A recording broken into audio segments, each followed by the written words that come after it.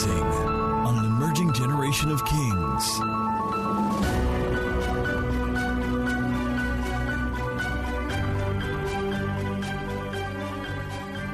Daniel chapter 1. It's a long read, but I'm not going to read the first part of it from verse 3 to verse 7. I will cite that later.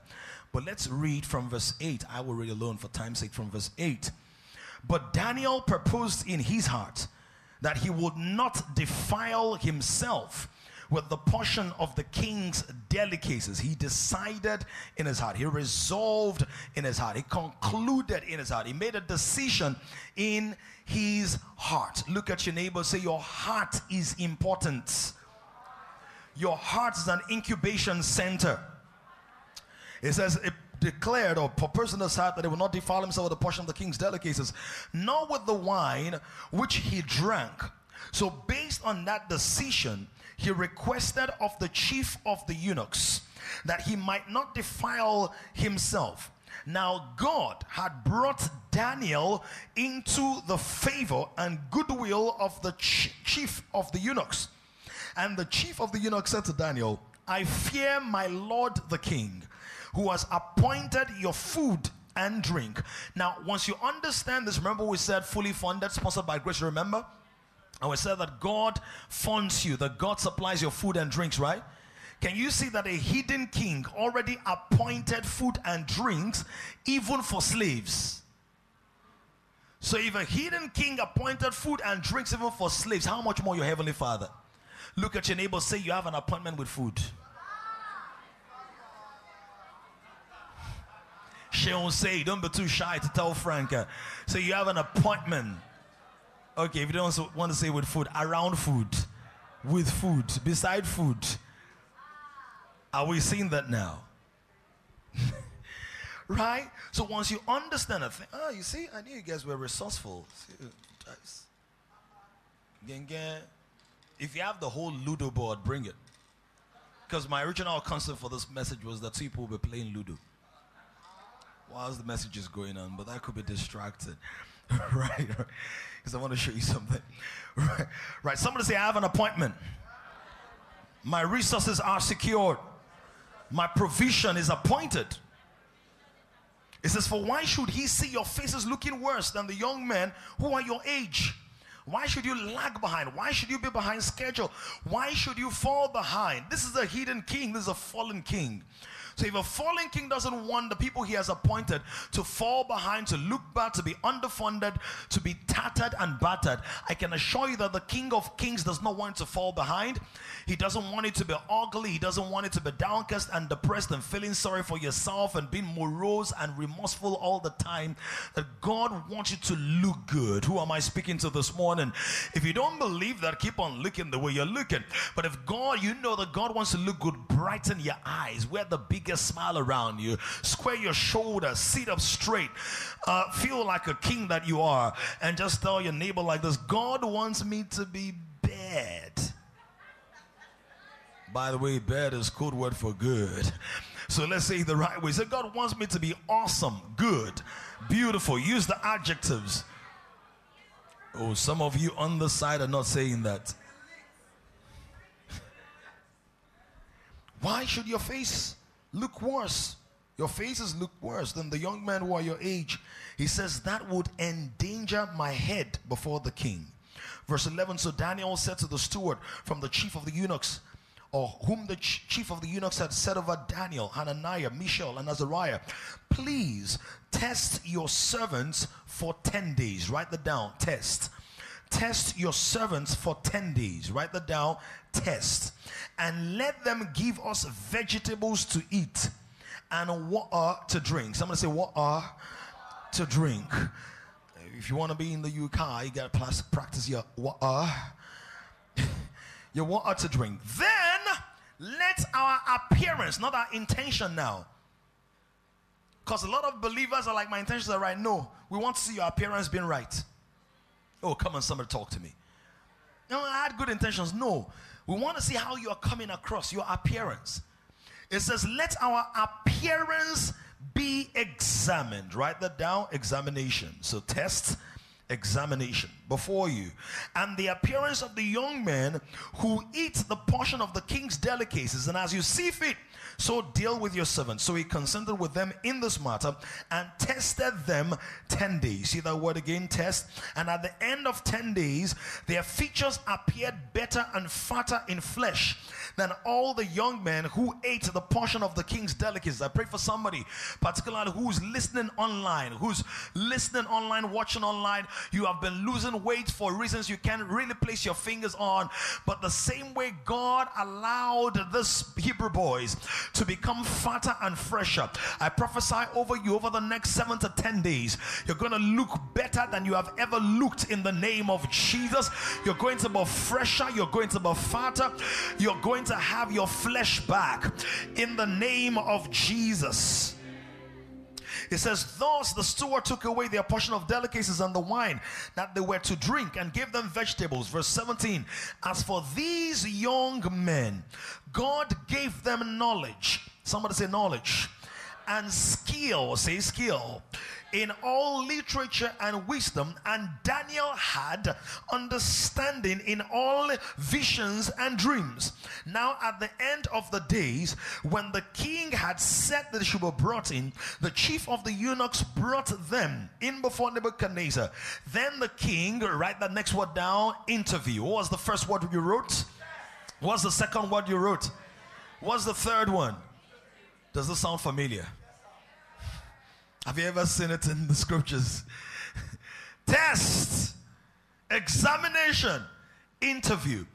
In other words, for a believer, you have no right to be afraid of tests.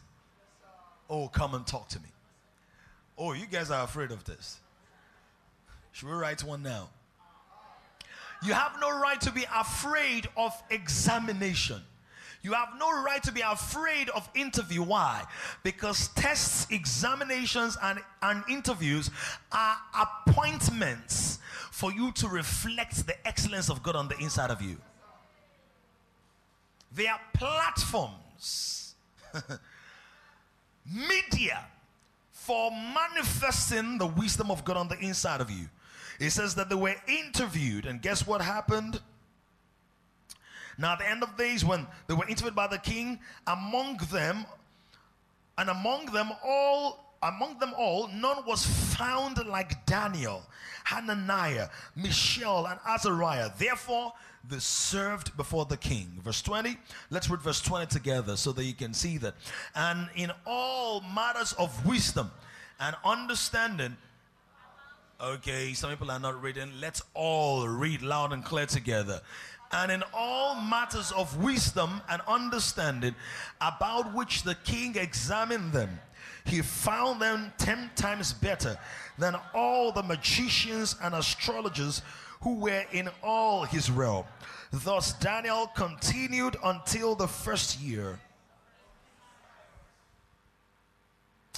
Get out of your seat and look for 4 people and tell them you can be 10 times better than this.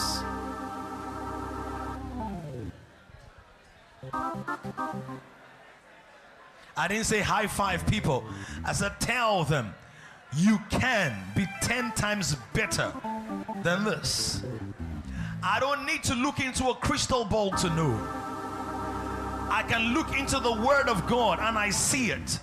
You can be 10 times better than this. In fact, let me stand and prophesy to somebody that you will be 10 times better than this.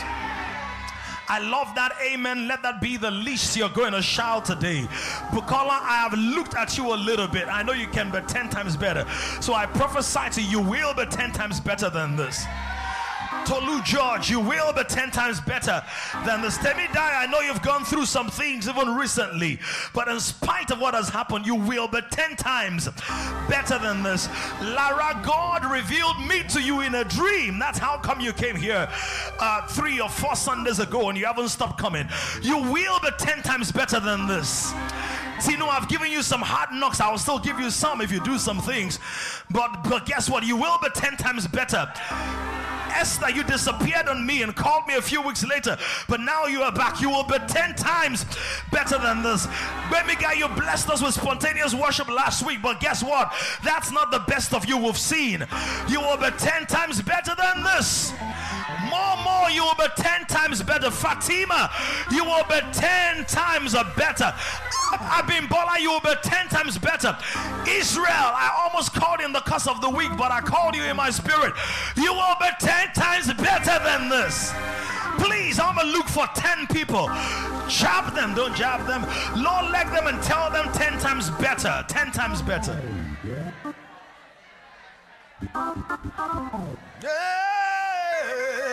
Yes, I feel the power.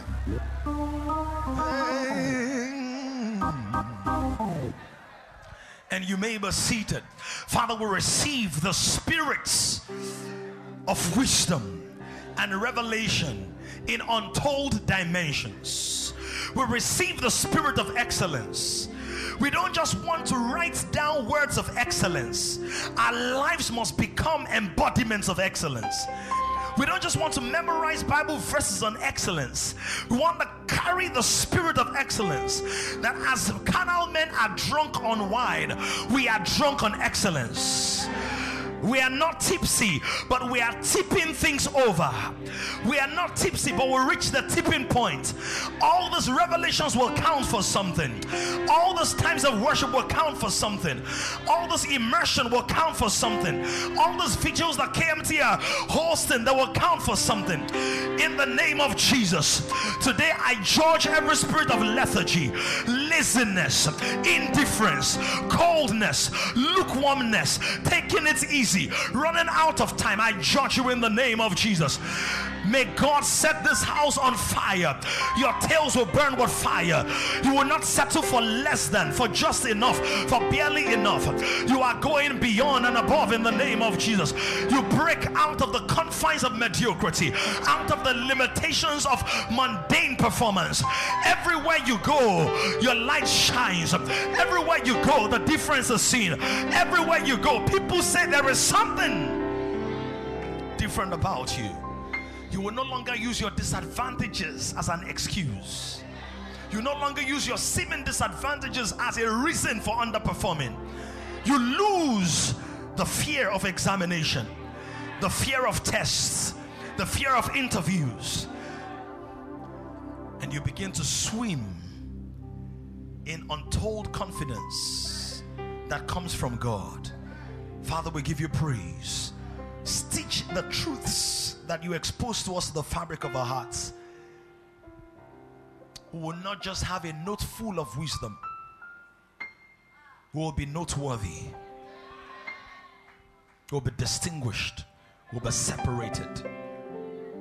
For those who are online, the same grace and unction here will also transform their minds and bring them into a new level of access and excellence. In Jesus' name we have prayed. Amen and amen. Pay attention, not just with your mind, but also with your spirit. If it's okay to clap. Because you know she was clapping and then nobody was clapping. It's like, let me not be the weird one. Please clap your clap. How many of you remember playing? I mean, if you were in America, we could use Vegas, but we don't want to get that complex and talk about casinos and all of that, but we can talk about Mazino. How many of you remember playing Ludo? Anybody played Ludo? Oh, come on, raise your hand with pride. Right? Solomon, you never played Ludo? I don't understand. You never played? Not once. Like, where do you play? You're not a playboy. When you play the game Ludo, sometimes it can make you feel like an Olodo. Isn't that so? And it can be very painful because basically, for those who don't know what the game of Ludo is, you can Google it after service. Because I can't take you through the tour, like a Ludo tour this morning. But if you have a Ludo board, you can bring it. If it's only, you know, the collapsible type in your device or your pocket. This carries, just want to be I don't want to be bored, so I carry my Ludo game, get on a bus. If I'm getting bored, traffic is like, bros, can we play Ludo? So like, how are you gonna stabilize? All right. So in the game of Ludo, you have two sets of dice, or a set of dice, right? Or die. I don't know. Die. Die is one. Two is dice. Are you sure two is not die? But sometimes all not die in the game. All right. Anyway, so you have these two things, dice, right? And then you have what we used to call seeds. Basically, the tokens you count on the Ludo board, right? So they have different colors, green, blue, red, and yellow. And so many times it makes sense that 4 people are playing or 2 people are playing so they can share the houses. And people have all kinds of superstitions about how green is their favorite color and how they must be the green house. But soon enough they discover that sometimes the fact that it's your favorite color does not mean they will not beat you in a favorite manner, right? And sometimes people feel like, oh, I must be the first person to play. But sometimes you discover that the fact that you're the first person to play does not mean that you'll be the first person to come out. And sometimes you can stay stuck in the house for a long time. And so initially it starts out with all fun and games, but after a while, countenance begins to change and blood will start drying. Right? Right? Who knows what I'm talking about? And the same if they feel like it's the vigor with which you shake the dice. Can someone give me a little something, container? Does anybody have any little container? Like, don't worry, we will not be surprised at your ability to carry empty containers around with you. Anybody, just anybody, because I want to display how some people do it. They'll do like buck,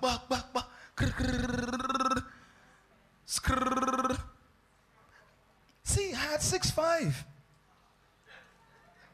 No, literally, I was, thank you. Celebration. Some people do like,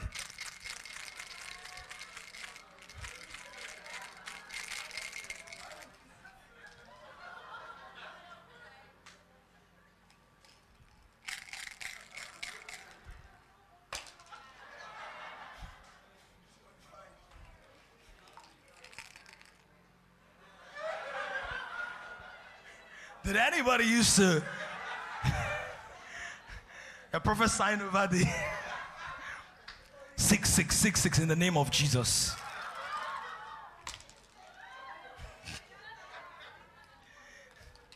Do you know what I played? 1-1. Tell me. Someone hit on their head.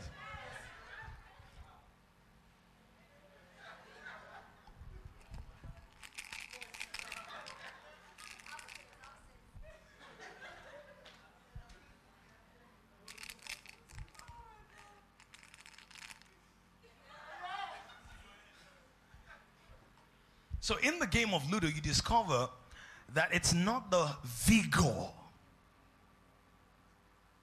that determines the winner. And it's a reflection of how life also works in some way. It's not a perfect illustration, so there are gaps in illustration, but follow my thinking. It's not about how well you are able to shake it. It's not about how well you're able to play it. It's not about how well this happens or that happens. Because sometimes the person who has 6-6, 6-6, 6-6 will still carry last. Have you seen that happen? So he's scoring the highest points.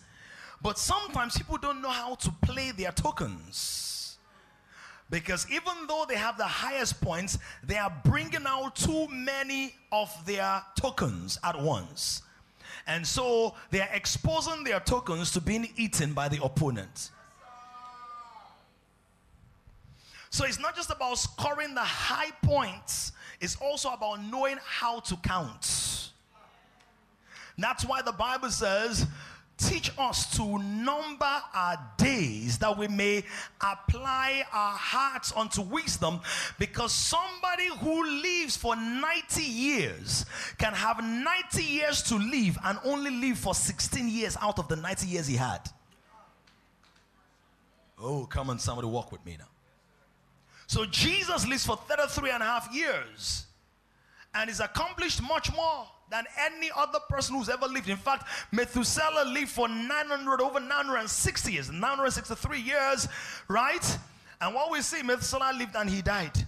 Jesus lived for 33 and a half years. And what he has done has lived forever, because somebody can be playing 6-6, 6-6, 6-6, and he still comes last. Somebody plays just 6-1 or 6-5 or 6-2 every 10 rounds. And somehow, because the person knows how to move their tiles or how to move their tokens, they still win the game. Look at somebody, say, stop being anxious that you're not playing the 6-6 right now.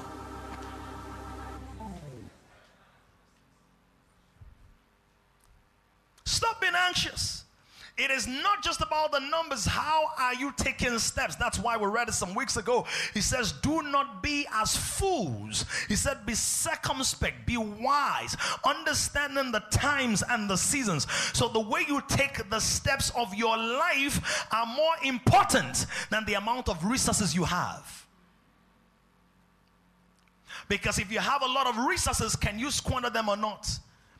That is the story of the prodigal son. He went to the father and said, give me my own portion of the inheritance that falls to me. The father gives him the portion of inheritance. What does this guy do? The word says he carries the inheritance and goes into a far country. And what does he do? He squanders all he has on riotous living. He expends his resources playing games, hanging out with the wrong women, chilling with pigs eventually. Because after you have expended all of that, in Yoruba they will say, Oju ema wale. In other words, your eyes will come down. In other words, your countenance will be falling. Because all fun and games are the beginning. And have you noticed that the game of Ludo, everybody is quite excited at the beginning?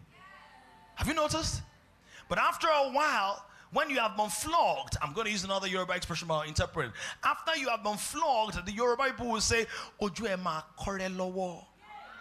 In other words, your eyes will be holding cane. You have been so flogged, even your eyes are bleeding. That's what happens in life. Every child is excited. Every teenager is excited. Every 22-year-old is... the excitement quotient is beginning to drop. By 30 and 40, when you can see the gap created by the decisions and indecisions of your teenage years, then everybody becomes sober.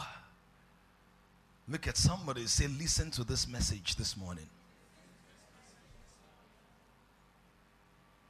This is the reason somebody, he was acing everything. Primary school, speech and prize given day, and the best.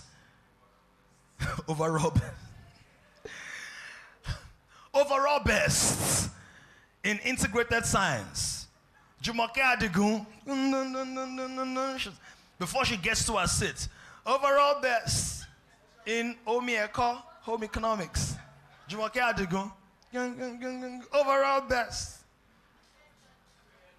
Social studies, and she happens to be the social prefect.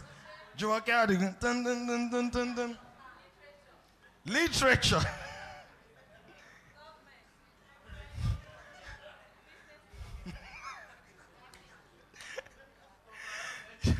Jade is letting us know that she recently taught in the school. So all the subjects are fresh. But see what happens now. What happens is that girl, she gets all the awards. She gets into secondary school, maybe on scholarship, gets through university, has a first class. But when she graduates, she still can't figure out life.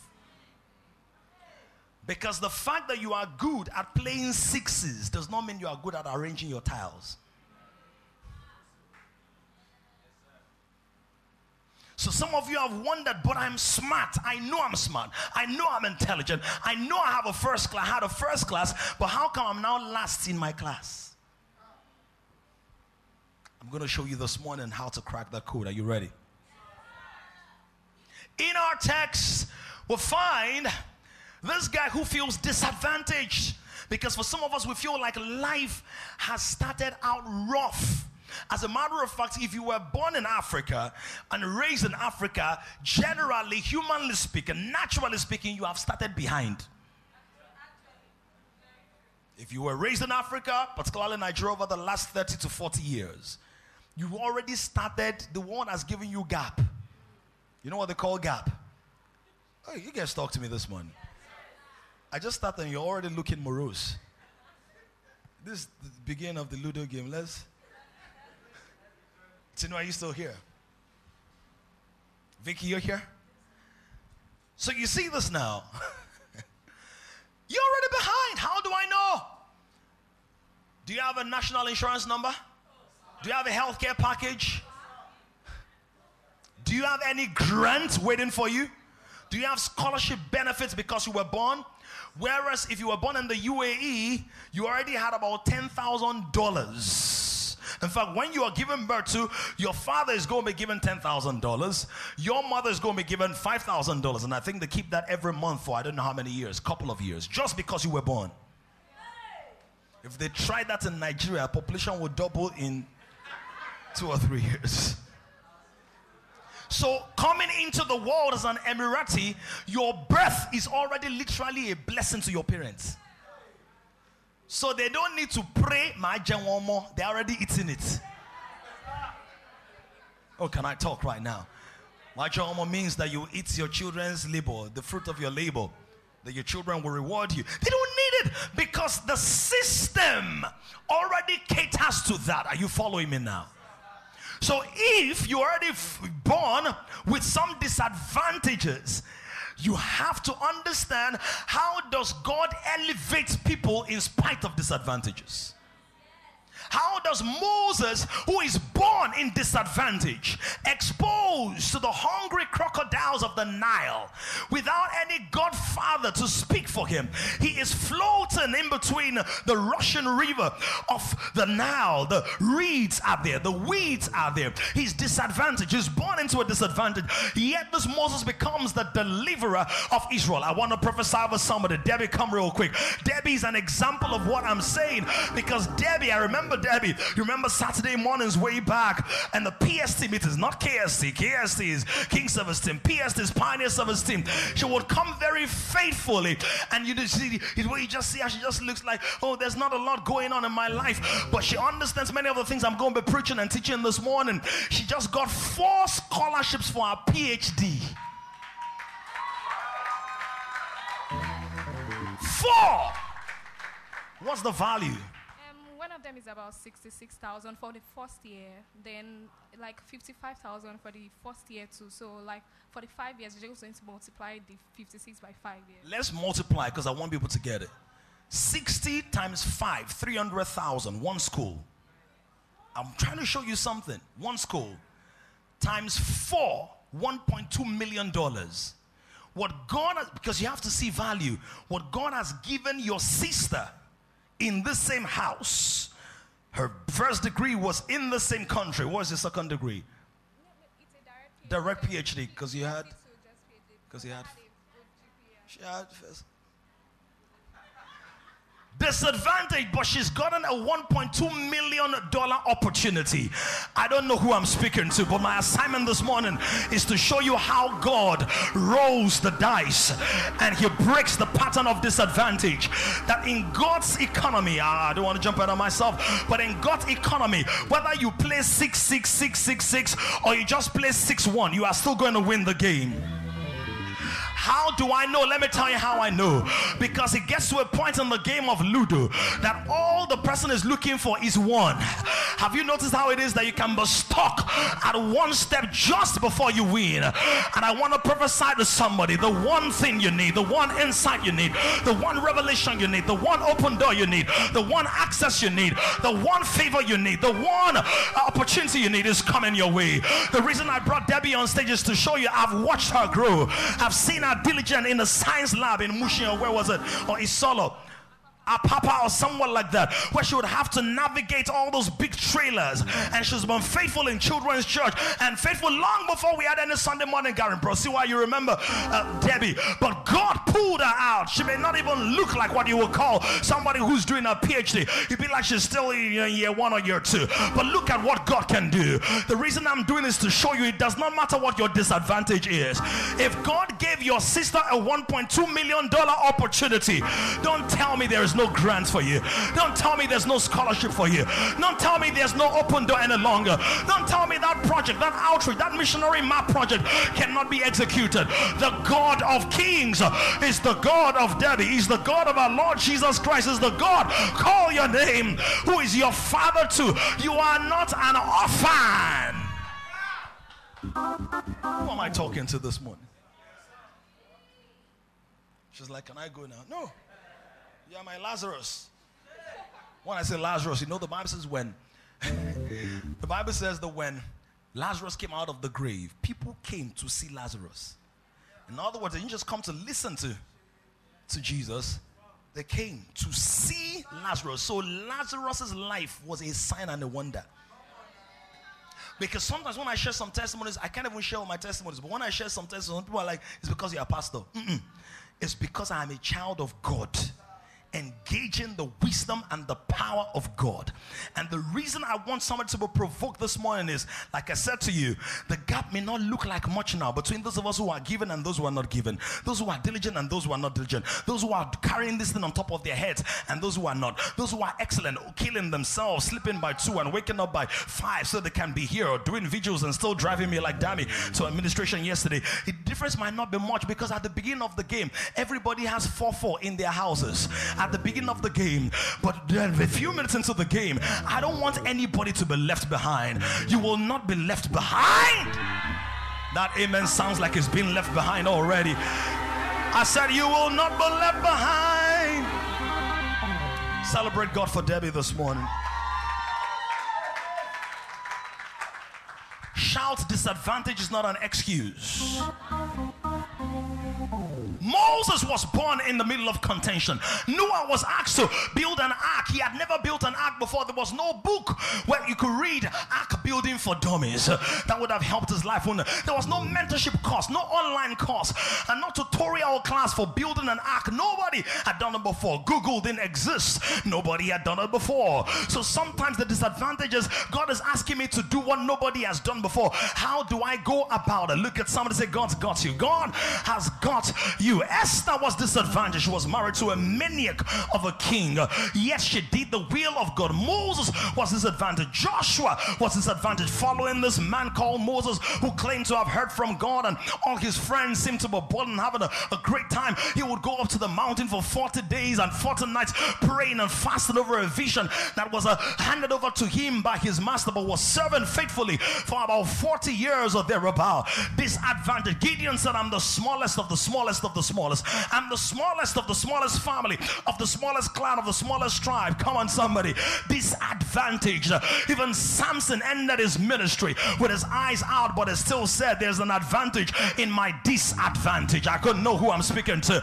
You're the last child born out of wedlock, raped at 16, manipulated at 21, skewed in your mind, steeped in pornography, addicted to weed at 25. I come this morning to preach you out of the demonic hellhole, out of the pattern of evil that says to you, you cannot be more than you are. You were born in Nigeria. You were born in the middle of Boko Haram, Fulani herdsmen. Well, there is a head who is greater than every herd. And I want to prophesy to somebody. He's pulling you out of that disadvantage.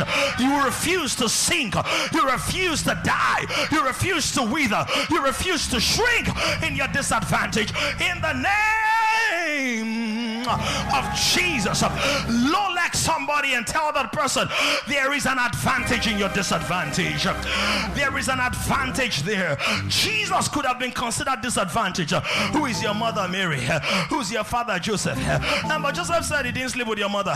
Now, wow, can you imagine the kind of bullying that was going on in Nazareth Grammar School or Nazareth Nursery and Primary School? That J-boy is a J-boy.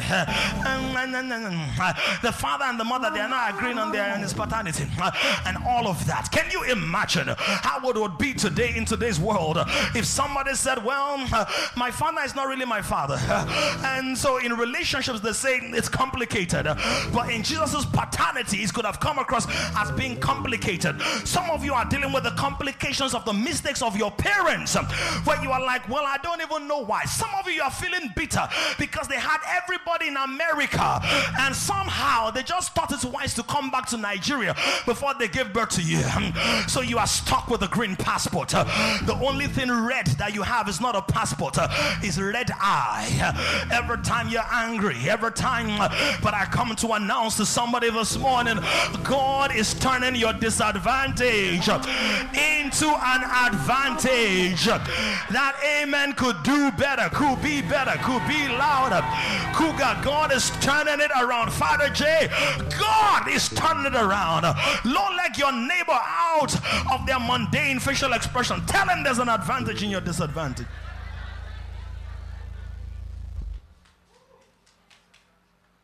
In God's process, that 1-1-1 you've been playing, everything is slow. Occasional sixes. 1-1-1-1. It turns out to be what makes you the winner. Now somebody's going to be like, God, since you can control everything and you have all the dice in your hand, why can't you just make all the sides of the dice 6? Have you thought about that? But if every part of the die is 6, you will never win. Some of you are not getting this. It's a message. Are you getting it? Because sometimes what you need is an odd number,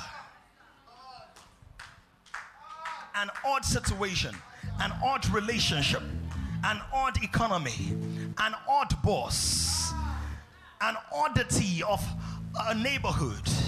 Sometimes that's what you need. So God can make every side 6, but he knows how to make the 1 or the 2 or the 3 exactly what you need when you need it. God does not roll dice. God does not run a casino. It's just an imperfect illustration to help you understand. Are you getting it, somebody? In our text, we find somebody who's disadvantaged. Tombs, Daniel was disadvantaged. I'm not talking about these sticks, even though these sticks may feel like the biblical Daniel. Disadvantaged. He had all those gifts of intelligence and wisdom that God had given to him, because the Bible says now God had given. So it makes me know that it was not his movement to Babylon that made him intelligent. Moving to Canada does not make you smarter. But it could provide more opportunities for your smartness. But don't think that there's going to be some kind of genetic transmogrification as you cross the border. Your genes won't change. If you're foolish in Nigeria, you're likely going to have more opportunities to express your foolishness in Canada. If you're wise and intelligent in Nigeria, you'll likely have more opportunities to express your wisdom in Canada. Likely. Except you are operating your wisdom outside of divine wisdom, which then makes you a fool. For the fool has said in his heart, there's no God, even when it says there's no God in Nigeria.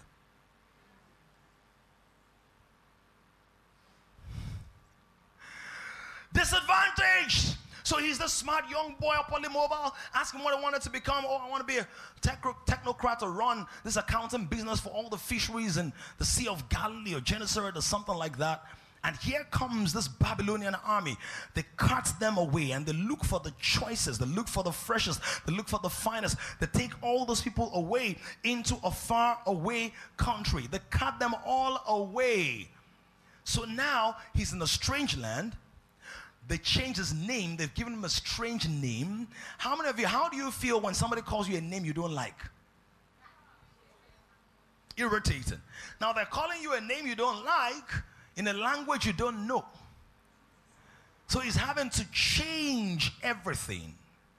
You know, it's easy to go to UK or America or Canada now because they speak your language. If they were speaking a language that you didn't understand, rather you speak their language for perspective. To be difficult, so it was complicated, difficult, and now it was to put on a diet And it was the king's meat, which means that this meat had been sacrificed to idols, consecrated to their temple gods and all of that. It was disadvantaged. But in the middle of all of that, God brought an advantage. He was working for a boss that was a maniac, a boss that was a despot, a dictator, broken person. But God brought out an advantage. I want to give us 4 quick things. Number one, if I don't get to finish them this morning, I'm good. We're going to do it in the second service. Number one, DICE is an acronym. So the D in DICE is diligence. How does God bring advantages out of disadvantages or out of disadvantage? Diligence. Your diligence is not just a nice attribute. It's a divine digger to dig you out of the pits of life. Is a divine digger to dig you out of the pit of poverty. Now, I know that you're already blessed in Christ Jesus. You're saturated with all the abundance of God. Ephesians 1:3 says God has blessed us with every spiritual blessing in heavenly places. And that's the issue. They are in heavenly places. You're already blessed there. You're already enriched with justification, mercy, grace, peace, newness, oneness with God. So you have authority over the earth. But the way you deploy that authority in the earth is through the digger of diligence. Diligence is a digger. Somebody say that. Diligence is a digger. You know what a digger is? What you use to dig something. So there are treasures in the field God has called you to. There are resources in the field God has called you to, whether it's music or entertainment or DJing or wristbanding or hair doing or boothing or fooding or celebrationing or whatever, celebrationing and all that stuff or logistics. God has treasures in that field. If He called you there, there is a treasure in that space with your name on it. But the fact that there is water in the ground does not mean the people there will not die of thirst. Oh, talk to me right now. How many of you dug wells when you were growing up? Not like you dug it physically, but your parents were building a building project, or maybe your area was dry, so they needed the borehole. And they kept on digging, right? Was it easy? Was it necessary? It was not easy, but it was necessary. Diligence may not always be palatable, but it's an essential part of God manifesting your divine advantage in spite of disadvantages. One of the things that diligence brings is favor. Verse 9, it says, now God had brought Daniel into the favor and goodwill of the chief of the eunuchs. We used that example a couple of Sundays ago where we said, you know that guy in every office, every block, and there is that boy who's always running around doing stuff for everybody, buying food for everybody, cleaning people's cars without them asking him to do it. And after a while, people start paying attention to that little boy and they say, what exactly do you want to do? Because diligence brings favor. Let's do a little test. How many of you like people who never help you? Never. Raise your hand. Okay. How many of you like people who help you? You just like them. They might not be your type of person, but they've helped you too much for you not to like them. Anybody like that? Like people like that? Diligence. I want us to read a couple of verses on laziness and diligence. Proverbs chapter 6, 9 to 11. Proverbs 6, 9 to 11. How long will you lie there, O sluggard? How long will you lie there? How long will you sleep? How long will you slumber? When will you rise from your sleep? Why? A little what? Shout it louder. Don't sleep on this one. A little sleep, a little. What will happen? And what's going to happen? What's going to happen? So shall. Oh, come on, y'all need to read this. So shall what? Whose poverty?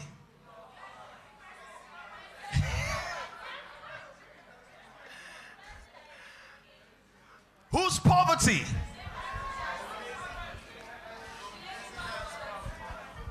Your poverty. Come on you like a prowler, and your need like what? Do you know the implications of this? There is an allocation of poverty for every human being. Laziness is the access code to it. Write it down.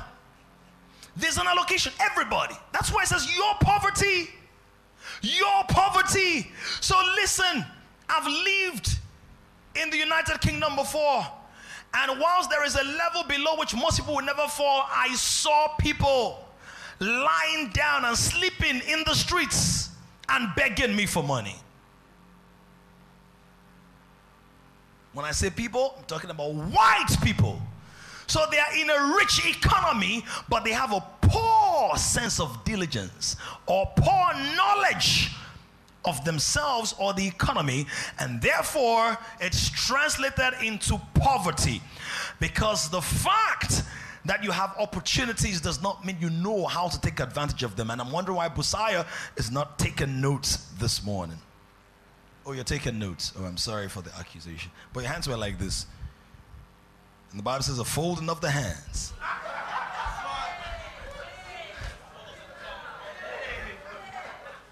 I'm looking out for my daughter.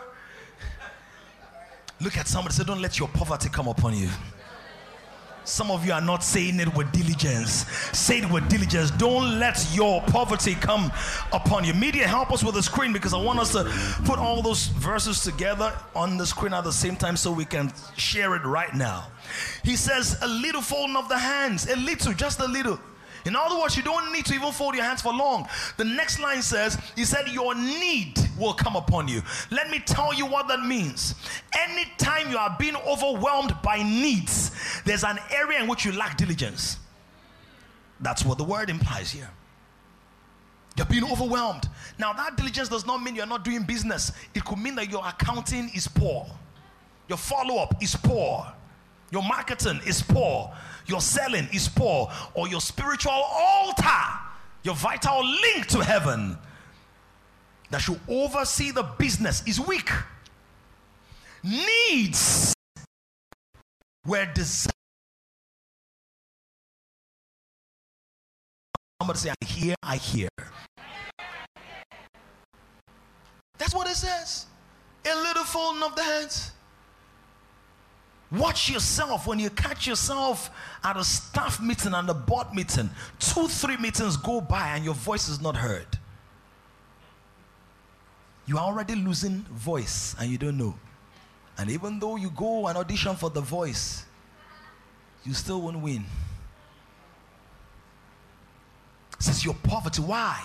When people are sleeping, they are not actively involved in what's going on. So the sleep is not necessarily that you go and sleep physically. It's also when you are too detached, aloof, not actively involved, and you say, I'm a quiet person. May your destiny not be quiet. Somebody shout aloud and say, my destiny will not be quiet.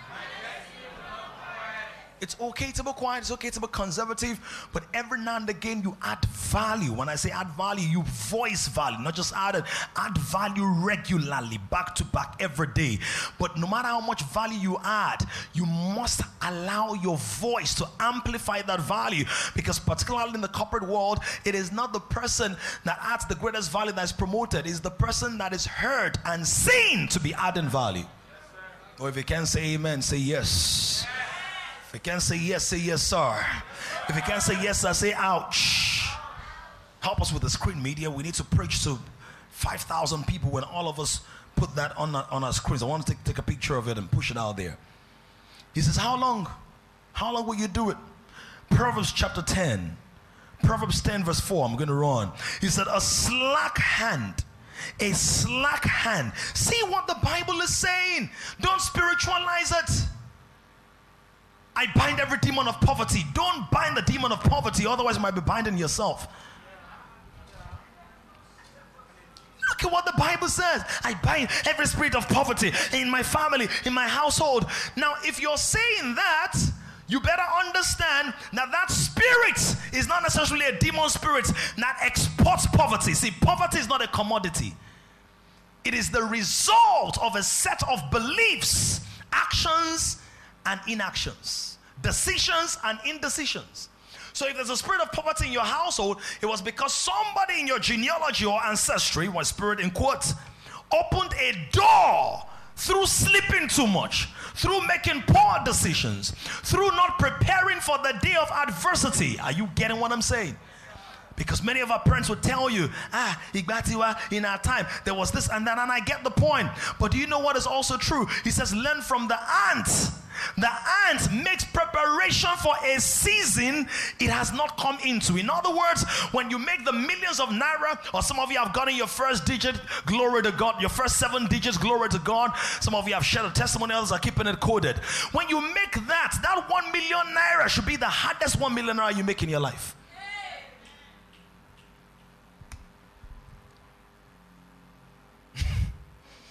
An illustration came to my mind, but I won't use it. The first time should be the most painful time, the hardest time. Glory to God. Rosemary, why are you smiling like that? You're getting the message. All right. Proverbs 10 verse 4, what does it say? I want us to read together. Media, what's going on? Help us. Look into your Bibles real quick. It says, a slack hand. What does it do?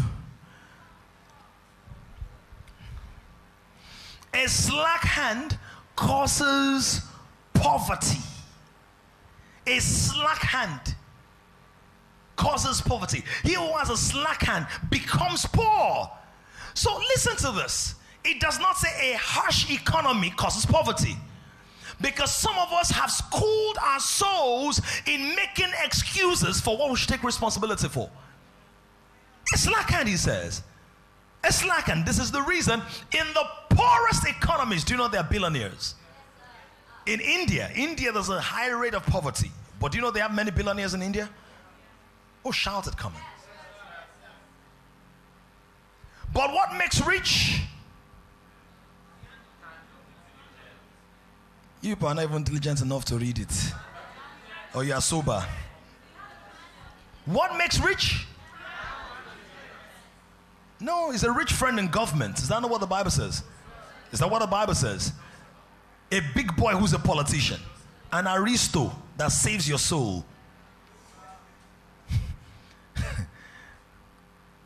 Manipulation. What makes rich? Give me TPT real quick. What makes rich? The hand of the diligent. Look at your hands. Say these hands.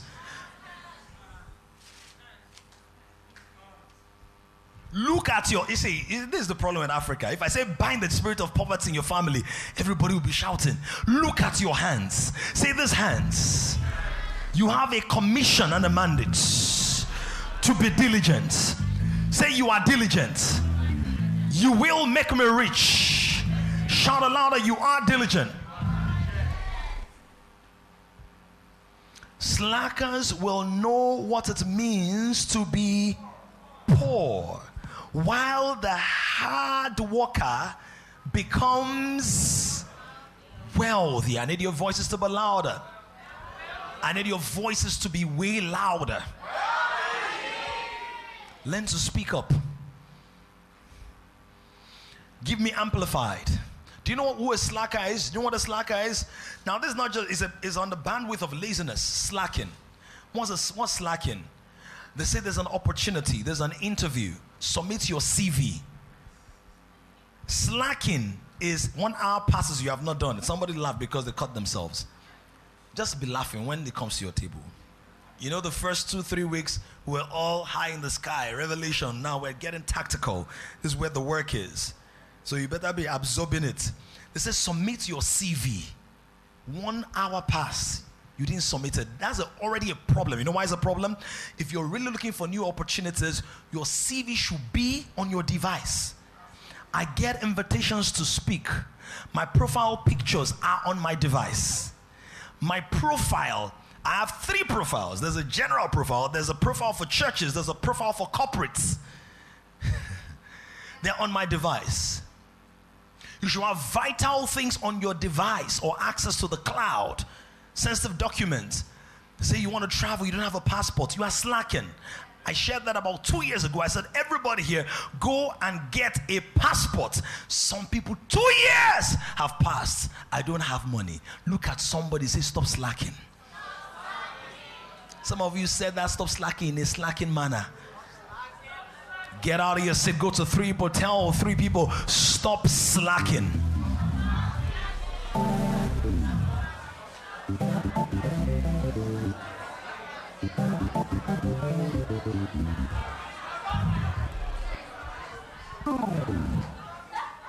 He says, slothfulness will make you poor. I was in New York about 2 years ago. I'm telling you, New York, some of you have been there. 1 or 2 of you have been there physically.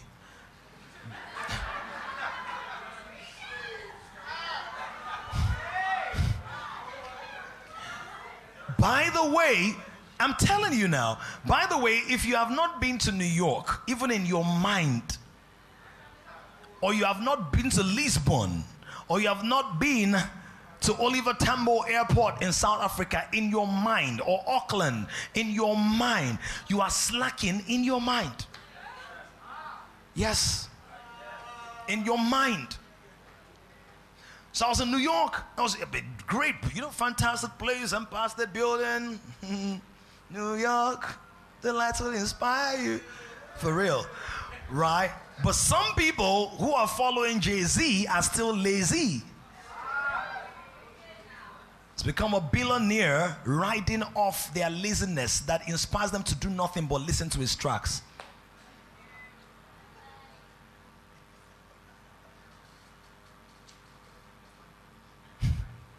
Follow Jesus, so don't follow Jay-Z. So think about that. I saw people on the streets wrapping themselves. New York, they have hotel rooms that go for $15,000 a night. Walking distance from that place. That you can get a job in New York that can pay you $1,000 a day. If you know how to market your skills. The New York Times building was there. Close by. Empire State Building there. Close by. You know that building that Godzilla was on? Close by. Shopping malls. You know that place. Bright lights everywhere. We're trying to be humble. She went to school in New York. Right, New York? And LA. Oh, Atalanta. That's why you pepper them. Right, but you've been to New York many times, right? Once, and you've been there. All those things are around, and people were sleeping in the streets. Sleeping in the streets. Oh, I don't have work, I don't have work, I don't have work. But you drive a car, and Uber business has never crossed your mind. Slack hands. Slack hands. Oh, I don't want work, I don't want. But you have a fine face, and you have not thought, what else can I do with my face but paint it? I don't have work, I don't have work, I don't have work. That's facial modeling, isn't it? Are you seeing that? I don't have work, I don't have work, but your voice is the loudest, yet you're not even a voiceover artist. Say, my hands are no longer slack. Say it louder, my hands are no longer slack. My hands are diligent. So whatever your hands find to do, do with all your hearts. He said diligence is what brings wealth. It is not confessing over and over. The confession is to condition your inner configuration for the right activation. To release power in the atmosphere and also into you so that you can move, or from you so that you can move in line with that diligence. Are you diligent even with the confessions in the course of the week? Or you just wait for somebody with energy to come and lead it once a week? Are you diligent with the message? When I say, oh, you should listen to this man in the course of the week, do you listen to it? Because the word does not say demons make you poor. It's not there. Africans think demons are in the poverty equation. They are not. Demons are in the decision equation. They are in the seduction equation. They are in the distraction equation.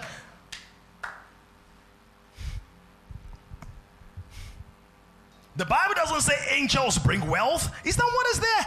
Angels. Oh, demons make you poor and angels bring wealth. Make you poor. and angels ring. Demons ring, demons ring, and demons ring. That's not the Bible. So when you're dealing with demons, you are displacing territorial influences that keep the souls of men locked up. You're not dealing with demons. Can you take one or two more? Obviously, I can't do the ice part of it. I'll do the ice part in the second service. Because second service starts by 10:30. And we're going to start by 10:30 and have enough time between the first service and the second service. So you can have fellowship. Don't worry, it's not amen this time. I'm stopping on the D. Proverbs, thank you. Proverbs 12 verse 24, I'm encouraged. Proverbs 12 verse 24. Diligent hands will rule, but laziness ends in forced labor. Those who have a master's degree in laziness will end up with a PhD of poverty. That's what it is. That's what it is. Please don't super spiritualize it. No angel is coming to save you from poverty. Oh, I activate my personal angels in the name of Jesus. Bring me the wealth of the Gentiles, the riches of the... Oh yeah, you already have access to it. But you need the digger of diligence. Paul was so diligent with his calling and ministry that though his hands were bound in chains, he was still writing articles. Bound in chains, but still writing. In the middle of disadvantage, still writing. Please, don't tell me about your disadvantages. Tell me about what you are adding to your advantages. Tell me about that. Because we've read 1 Corinthians 15:10, where it says, I labor more abundantly than all the apostles, yet not I, but the grace of God on the inside of me. So grace is a divine deposit that God places in the believer, because God wants you to express the possibilities of grace through diligence. Now, Jesus was full of grace and truth. True or true? Did he go about doing? Yes. So grace doesn't just be, it does. But the grace of God, by the grace of God, I am what I am. And his grace toward me was not in vain. In other words, when grace does not express itself fully, it's in vain. So grace has an expected end. Grace has a purpose. Grace has an expectation. That's why it says that you may know the hope of his calling. So Jesus, full of grace and truth, he worked harder than anybody you know. Paul, the greatest preacher of grace, labored more abundantly than all. He says it's not me, it's grace. But this grace, I'm allowing it to work. Look at somebody, say, stop frustrating the grace of God upon your life. Can be hearing all this word, but drinking all this spiritual juice and revelation and wine, listen to all this beautiful music, and then your life is not taking the shape. So the fact that God is going to make the 1 and the 6 work together for your good does not mean you will not do your calculations, because sometimes before you move your tokens on the board, do you pause and think or not? Do you chill or not? Do you say, give me a minute or not? Do you survey things or not?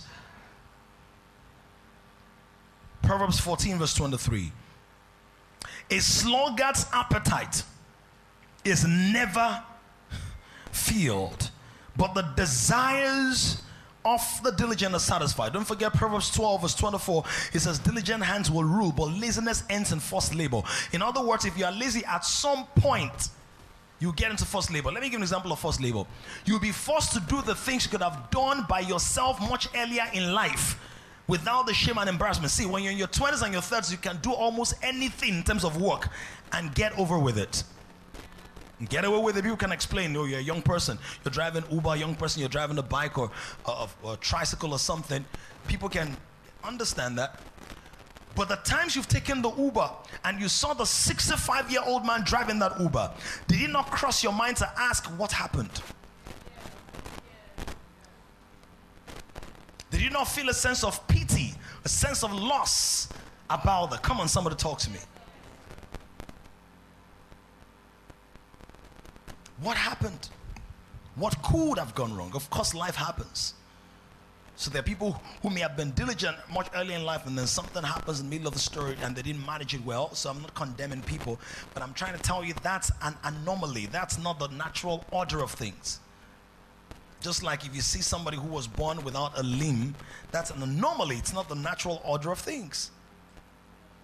The natural order of things is that the person who is diligent will bear rule, will be given rulership, will be given influence, will be given the capacity to oversee.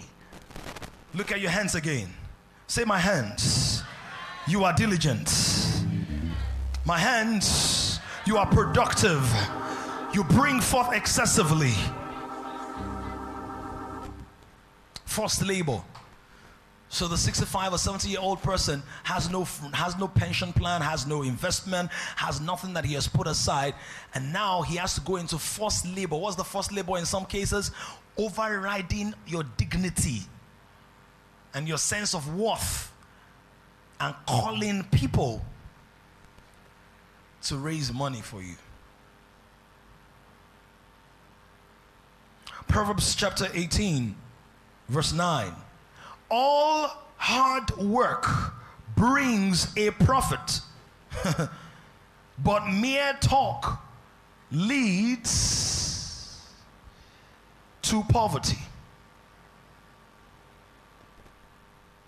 Mere talk. There's a generation that talks about 10 times more than they work. And most of the things that people post online are not things that they're not things that have to do with them producing. They are things that have to do with them consuming. So give me some ideas of the things that go viral online. Just tell me. Pictures of what? You're not diligent enough to observe.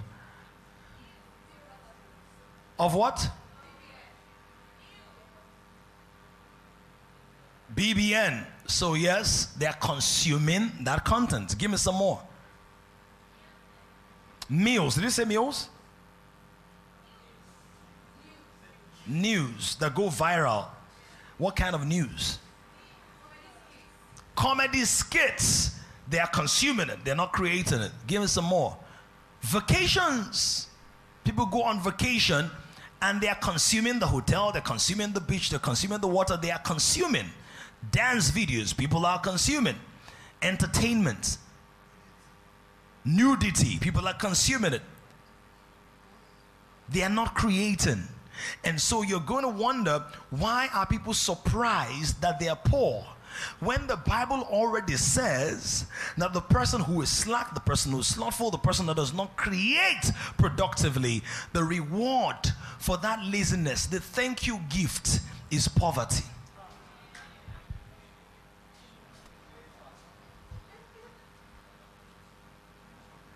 Are you following what I'm saying?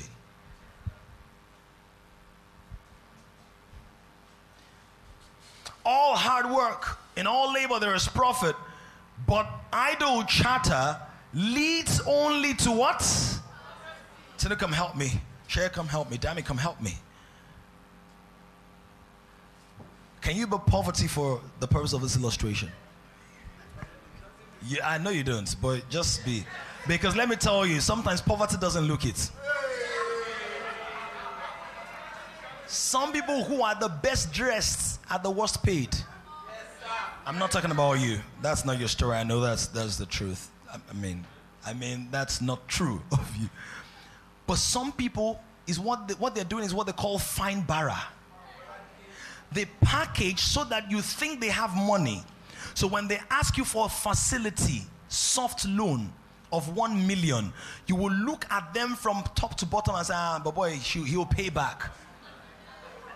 But that's what they have used to scam all the ladies they've dated. Yes. Some ladies who are not saying anything, they have given boyfriend 500K that's entered one chance. Oh, come on.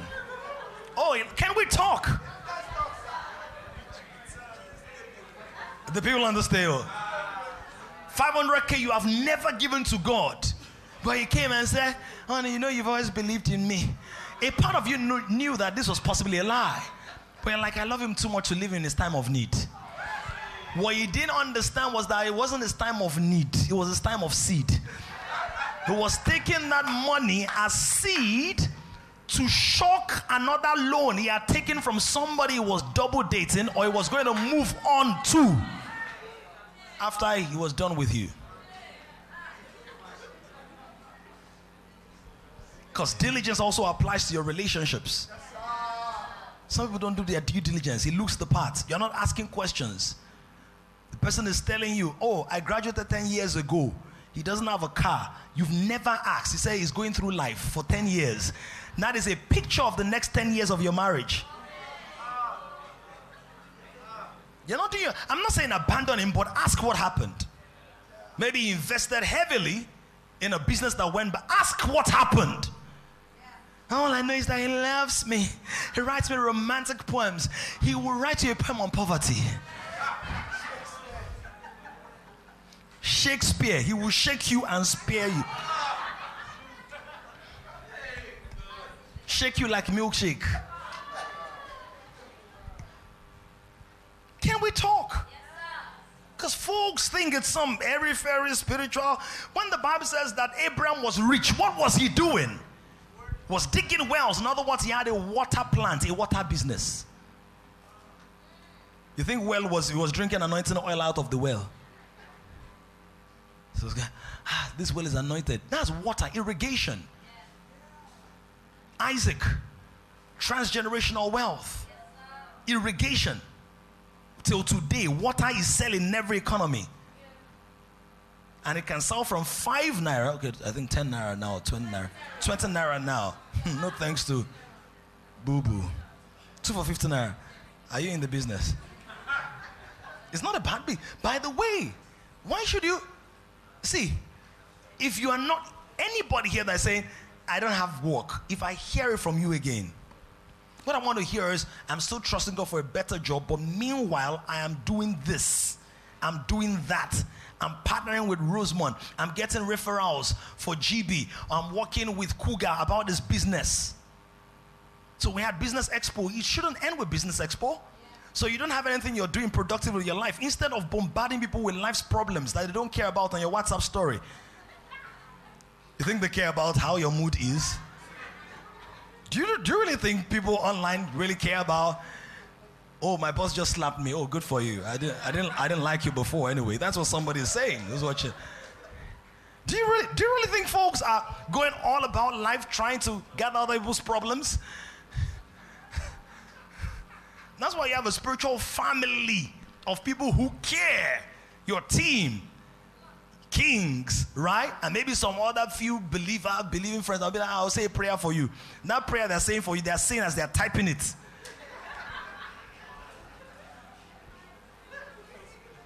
Random people. Let me tell you why it's true. Have you not done that to somebody before? So why do you expect somebody that will now take a 1-hour prayer meeting on your matter? My friend, get out of that atmosphere. That's why you need a local church of people that really, really care about you and can ask, even if they forget the next Sunday, say, hey, so that thing you discussed, how was it? Let's pray now. Pray 5 minutes, 10 minutes, maybe 15 minutes if they really like. Are we getting this now? Do you look like I'm not preaching the gospel this morning? But are you getting this? Can we celebrate Oreva? Oreva forever. It's good to see you. Celebrate Oreva this morning. We've missed you. In all labor, what do we have? Profits. So this is what happens. This is profits. This is labor. All this guy can see, all people can say, this guy is laboring. In all labor, there is what? Shout louder. In all labor, there is what? But somebody is going to say, I labored and lost money. Sometimes when you lose money, you gain sense. So sometimes the profit from the labor is the mental maturity, discernment, Accurate judgment, not trusting people too quickly, follow up, intentionality, capacity, the need for networking. Sometimes you lose money, but you gain wisdom in all labor. Now, God doesn't promote you based or reward you based on your results. He rewards you based on your labor. Do you know why? When it says in all labor there's profit, do you know that if you put in an amount of labor in one field and you put in that amount of labor in another field, the returns can be different? Two people in the same industry but different locations can have different results. God said, I owe it to you that whatever your labor was, I pay you according to that labor, not according to the environment in which you labored. Once you get this, you will stop being selective with your diligence. Because what most people do is they find a nice environment. It looks like the boss likes me, so let me be diligent so that he will like me more. God is saying whether it's harsh or whether it's easy, deploy it. Why? Because in that labor, whether your salary here is 70K and over there is 250K, there is still a profit in the labor that will make sure that you don't lose out as long as you understand Christ is your boss. Somebody say, I get it. But it said, but chatter leads only to poverty. So what happens is many people just talk. TikTok.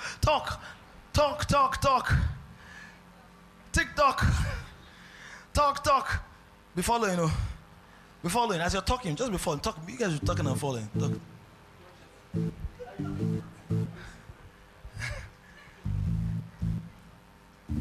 Where are they headed?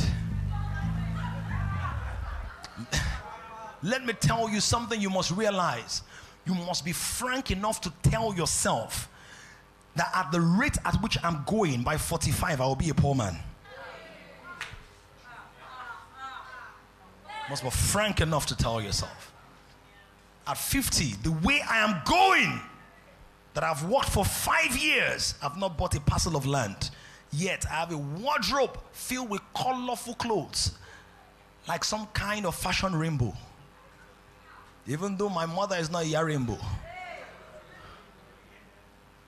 The way I'm going, you must be frank to say the way I don't give like this, my wife is going to suffer. You have to tell yourself that. So, because if you don't give to God, how will you give to a daughter of God? You won't now. In your mind, you will think. That's why, as you are marrying, be asking people questions. What are your beliefs about giving? Giving to God. Some people, they can give to everybody but God. What they're already telling you is that they will give to all your neighbors, but your children will suffer. Because they don't understand priorities. I'm telling you the truth. Be honest enough to say, this set of decisions, where are they leading me? Because they're leading you somewhere. Go to see your covenant. Keep in God. There is no one like you. Let me read one more, then we close, because we got to close. Poverty. Do you know that? Do you know how many people have been led on to poverty? I do chatter. He said, I do chatter. It's not saying don't chatter, but I do chatter. In other words, when your talk is louder than your work. Louder. Loud spending.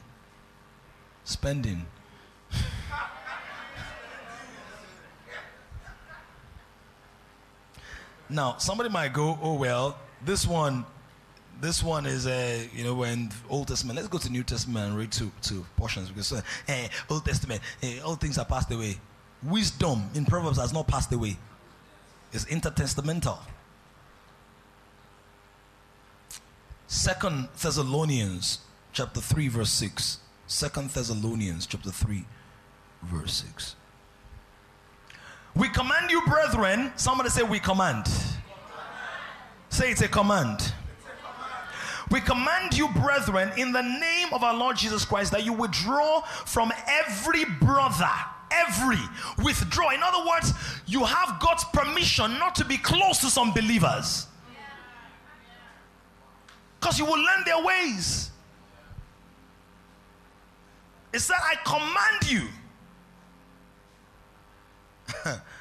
I love everybody, but I'm not close to everybody. Once I see that your walk is like this, like that, even if you're my son or my daughter, and I correct you, I teach you, I share with you, I'll just maintain my side. We're still cool. No love lost, but I cannot be invested in somebody who's wasting my investment.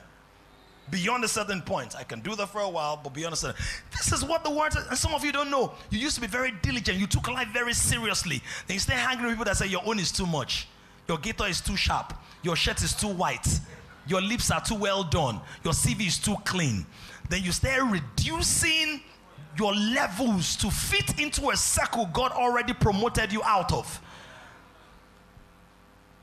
He said, withdraw. That's what he said. Withdraw from every brother who walks disorderly and not according to the tradition which you received from us. Let's continue. Not according to the tradition. In other words, there are some templates of living, some patterns of living that God wants us to adhere to. Media is not helping me this morning.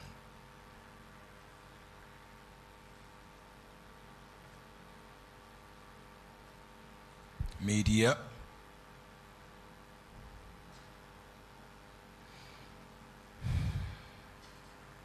All right. Now it says, verse 7, for you yourselves know how you ought to follow us, for we were not disorderly among you. What's the next thing it says? Nor did we eat anyone's bread. How? New Testament. Don't tell me you take somebody's bread and say Jesus paid it all. Grace covers it. Disgrace will cover you the way you're going. That's why some of you do stuff for me. And I say, I need to pay you. Send me your invoice. Send me your account number. Oh, Pastor, I'm doing it for free. I'm doing it for free. No problem. Can you allow me? Except the person really wrestles me and says, oh, Pastor, no, you've done so much for me. I cannot tell it all. Not regularly. I don't want to eat your bread for free. Are you following what I'm saying? I have the right to some of your bread. I hope you're aware of that. From the Bible, let him that teaches, labors in doctrine, be considered of worthy honor. The honor there's material returns. It says give to your pastor is in the Bible. But if you want to give to me, give to me. I will not come and take your service or product and say my grace covers it. Why are you laughing? Many ministers do it often.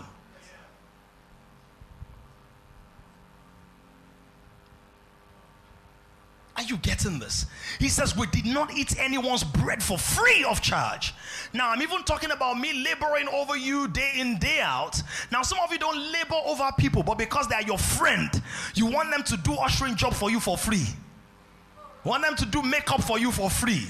You want them to do hair for you for free. All wrong now.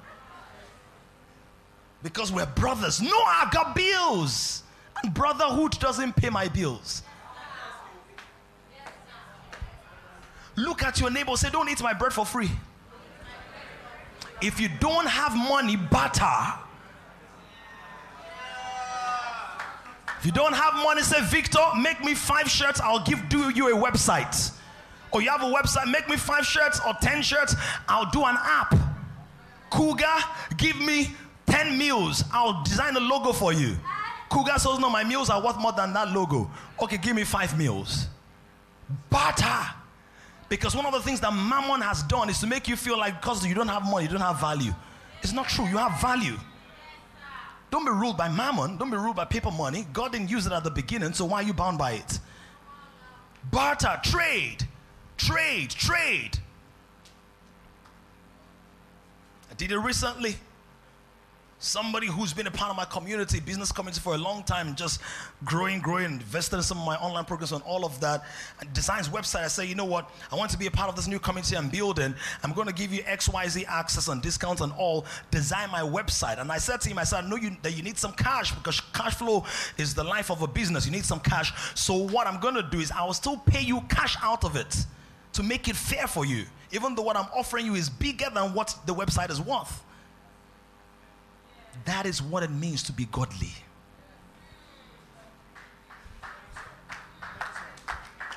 Don't be manipulative. Don't be skimmish. Don't use grace to manipulate people. Bamboozle. Don't you know I'm your master life teacher? We don't do it here. I know nobody does it. I can master your life. Even though your life is not a song, I can mix and master it.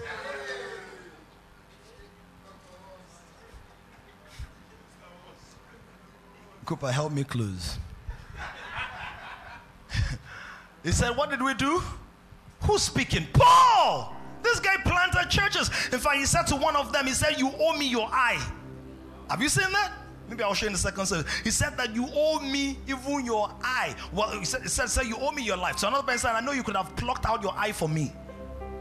He said, but we did not eat your bread for free.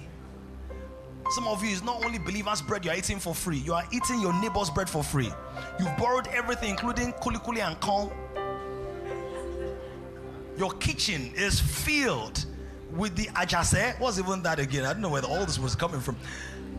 Ajase and olota, the sieve and the grinding stone of your neighbor, they are in your house. So you have a mini estate of borrowed items in your house. Some of you use borrowing to steal. You borrow it in such a way from someone that you know will not really ask for it. Can I borrow your earrings? Ladies do it a lot. Can I borrow your chain to keep you in chains? Can we pray? Time is almost. Can we pray?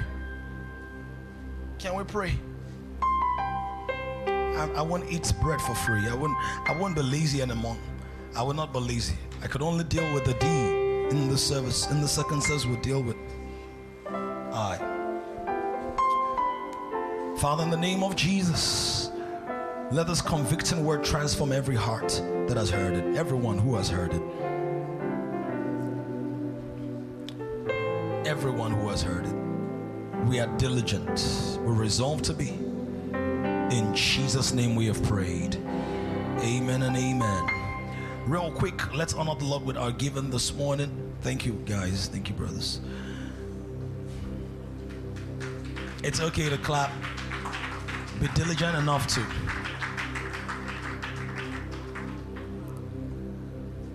Give diligently. Do you know also in giving you can be diligent? It said he that leads with diligence. And then it says he that gives with generosity. Be diligent in your giving. One of the ways to be diligent in your giving is to apportion your finances. Don't be random. Apportion your finances. Have bare minimum. So one of the ways to raise standards in your life, minimum number of chapters you read in a day of the Bible, minimum number of hours you pray, minimum number of days you fast in a month, minimum amount that you give, because God works with portions and ratios and percentages. So diligence is also apportioning or rationing, fixing ratios to time, energy, money, really, all those things. Outer court, inner court, most holy place, percentages, portions, ratios. 30, 60, 100-fold. Percentages, portions, ratios. Don't be random. If I make money this week, I'll give 2K. You will not be making money. But when you say the minimum I'll give you on any Sunday is 5,000 naira, you will see how your systems will recalibrate. Just ask those who've done it. Let me tell you one of the ways in which you exercise faith. One of the ways in which you exercise faith is to do what you don't think is possible for people like you. God likes it because it will reveal to you a greater you that you never knew existed. They'll be like, nah, maybe this. In denying yourself, also deny that self that you think cannot give beyond a certain level. Deny that self. Father, we thank you because our giving is blessed. Our giving is blessed. Our sacrifices are accepted. Because our right to you has been paid. Our access to you has been paid for by the rights we have given in Christ. We have been given in Christ Jesus by the speakings of the blood. And so we thank you that this monies are blessed and the givers are super blessed. In Jesus' name we've prayed. Amen. Please pass your envelopes. If you're doing a transfer media, can you keep the numbers on the screen? Sometimes the transfers don't go as quickly. If If you're doing a transfer, sometimes the network is bad, the signal is not strong enough. Just want to do that.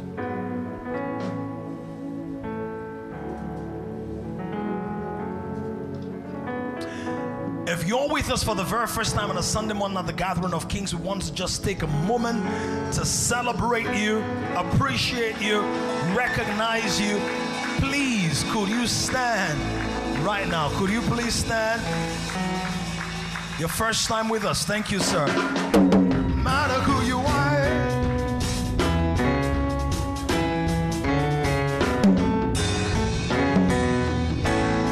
no matter who you are, no matter where you're from, there is a place. There is a place, a special place.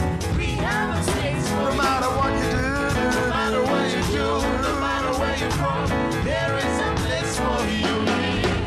There is a place, a special place. We have a space for you. We love God, we love people, we love God, we love people, we love God, we love people, we love God. Thank you so much, Ma. Thank you so much, sirs, for being here with us this morning. We're so delighted that you responded to our invitation. We know that God himself ordered your steps to be here. Maybe your friend told you about us, but it was God that brought you, and we're grateful that you responded. We have a small reception for you somewhere at the back there, so follow the lovely lady in the nice turtleneck, waving her hands in a royal fashion. She's going to guide you to a safe room, a safe space. We'll place some material in your hands and tell you more about what we represent and what God has laid in our hearts to do together with you and all those that is bringing to this house. Come on, Kings, let's put our hands together for them this morning. Hallelujah. For those who are not staying for second service, have your most diligent week yet. And because to be your most diligent week yet, your hands will make you rich. According to the purposes of God, you will not beg, you will not borrow, but you will give unto many. In Jesus' name we've prayed. Say amen louder. Generation is rising on an emerging generation of kings. To join this growing community of kings, visit www.kingdomcentral.org and send your full name and email address to 0908-123-4566. One more thing, someone you know needs this. Kindly share this now.